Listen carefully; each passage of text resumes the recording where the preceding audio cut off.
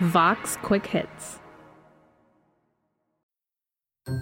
The debate around cancel culture is truly exhausting. Who's canceled? Why they're canceled? What being canceled even means? And yet, cancel culture is supposedly everywhere. Ellen DeGeneres, The Bachelor, Harry Potter, and even Dr. Seuss have all been supposedly quote-unquote canceled. Cancel culture began as a way to hold powerful people accountable. But over time, it's been warped into something that's sometimes unrecognizable. Personalities on Fox News claim that the woke mob is coming to cancel the 4th of July in one breath, and then in the next, try to cancel Major League Baseball. But just because the conversation can be silly doesn't mean that it's not important. Asia Romano is an internet culture writer for Vox. They're here to discuss the culture of cancel culture. So, Asia, what is cancel culture? And I guess, maybe more importantly, what isn't it?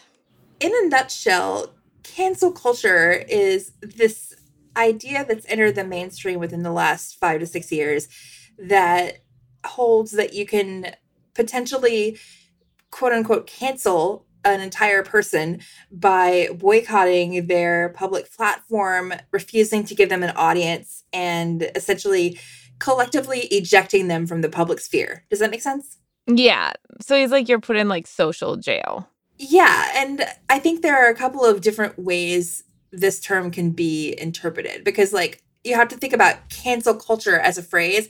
People who initially went around canceling celebrities and public figures weren't identifying this as like a movement, right? Mm-hmm. It operates on an individual as well as a collective level. So like on an individual level, you can just be like, I am going to deny this person influence over me, and I'm going to refuse to listen to them. I'm going to refuse to buy their merchandise, their products.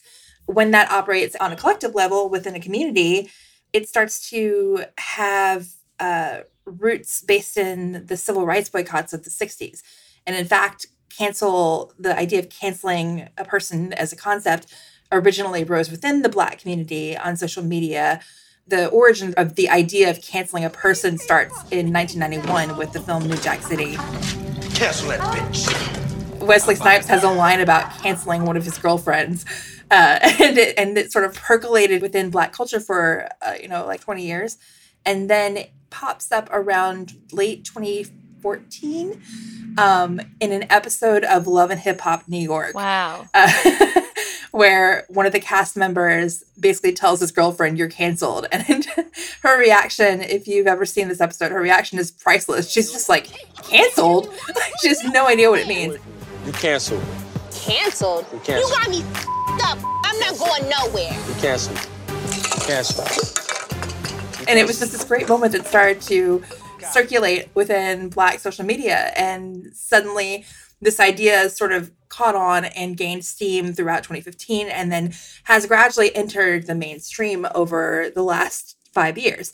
So as it's entered the mainstream, of course, the idea has evolved rapidly and has been weaponized in many ways, especially by the right wing and conservatives who are using it as a sort of mass hysteria, social panic to essentially argue that left-wing liberals and progressives and communists and whoever else you want to toss in there are coming for you, coming for your jobs, coming for your careers, coming for your livelihoods, and are essentially going to ruin your life. And now, obviously, it's warped into something quite different on the right. And I do want to dig into that a little bit, because when we talk about cancel culture, at least lately in politics, it really seems like something that Republicans talk about a lot.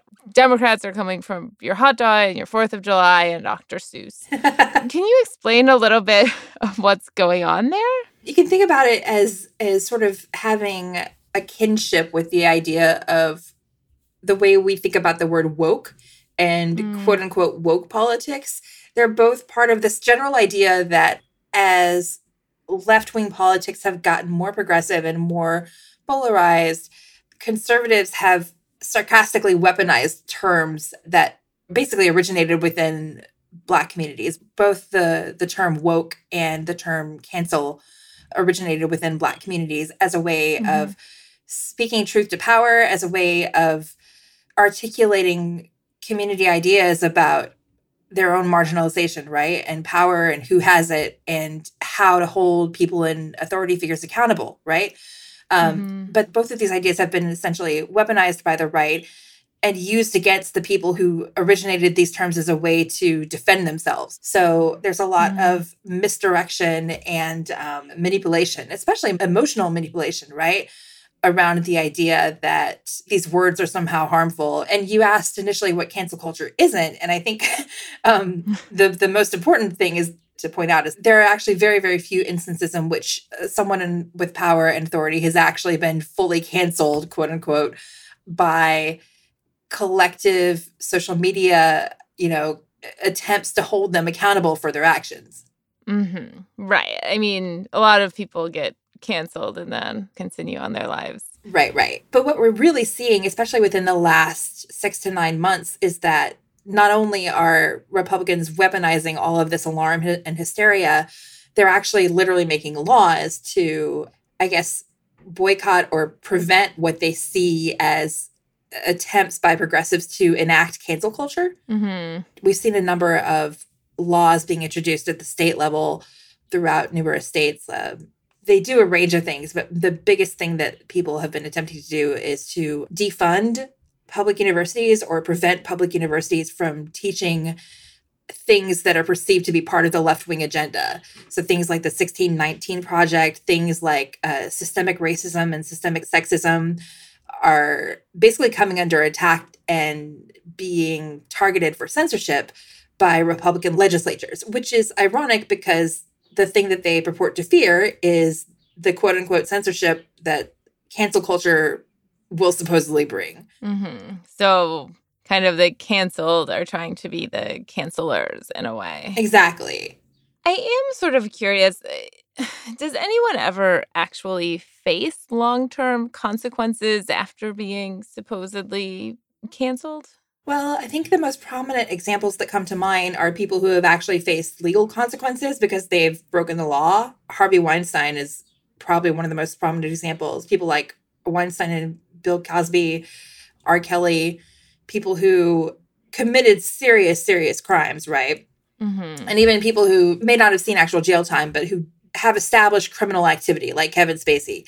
His career's over. Like when it's something that's super, super serious, the mechanism kicks into effect without anyone really kicking up too much of fuss about whether this person deserves to be canceled, right? Like nobody's going to argue that Kevin Spacey should still have a career, right? Like it's just not happening. But when you get into the issue of other people, a lot of times people who have been quote unquote canceled actually still had plenty of power. They were never officially fired or they were never officially censored by their, well, in a lot of cases, public figures don't actually have bosses or people that that oversee them, right? So for instance, Ellen DeGeneres, last week, she announced that she would no longer be continuing new seasons of the Ellen DeGeneres show, which was once really, really popular, but has since come in under all kinds of backlash within the last 2 years, as she has been revealed to allegedly be very abusive towards staff and so forth. And so this has been a situation where many right-wing pundits and so forth have accused her own fans of quote unquote canceling her.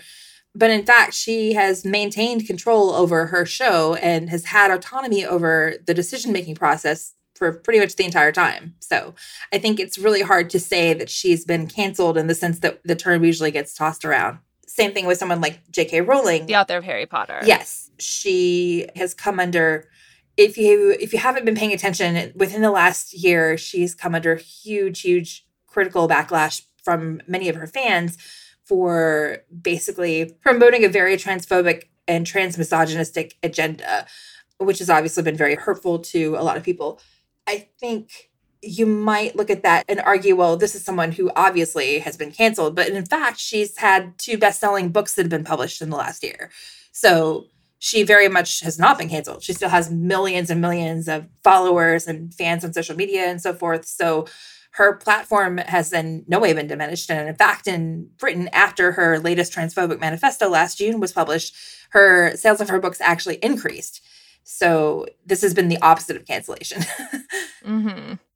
when you're powerful enough, it's hard to cancel you unless you're doing crimes, it would seem. Right. You know, I read your story about this recently, and you talked about empathy in this. And I feel like that's something that sometimes gets lost a little bit. Sometimes the argument gets really dumbed down into something that sometimes is very binary and really watered down. Both sides turn into caricatures of the other. And I am curious, like, what role can empathy play in these cancel culture wars?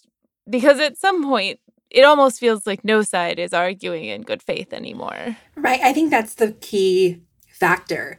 Are we having these debates in good faith, or are we just looking to one-up each other and essentially score points over each other in order to pursue our own agenda?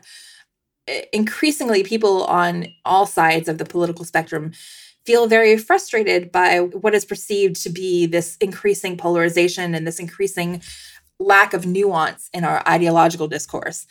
And it creates this space, especially on social media, where everything is heightened and intensified to begin with, right?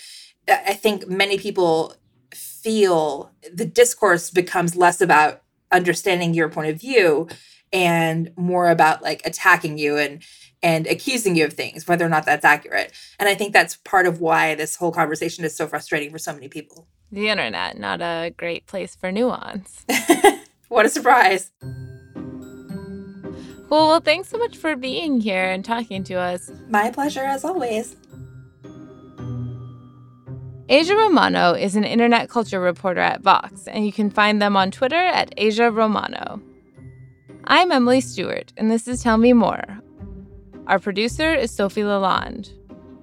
You can find more stories from Vox in the Vox Quick Hits feed wherever you get your podcasts.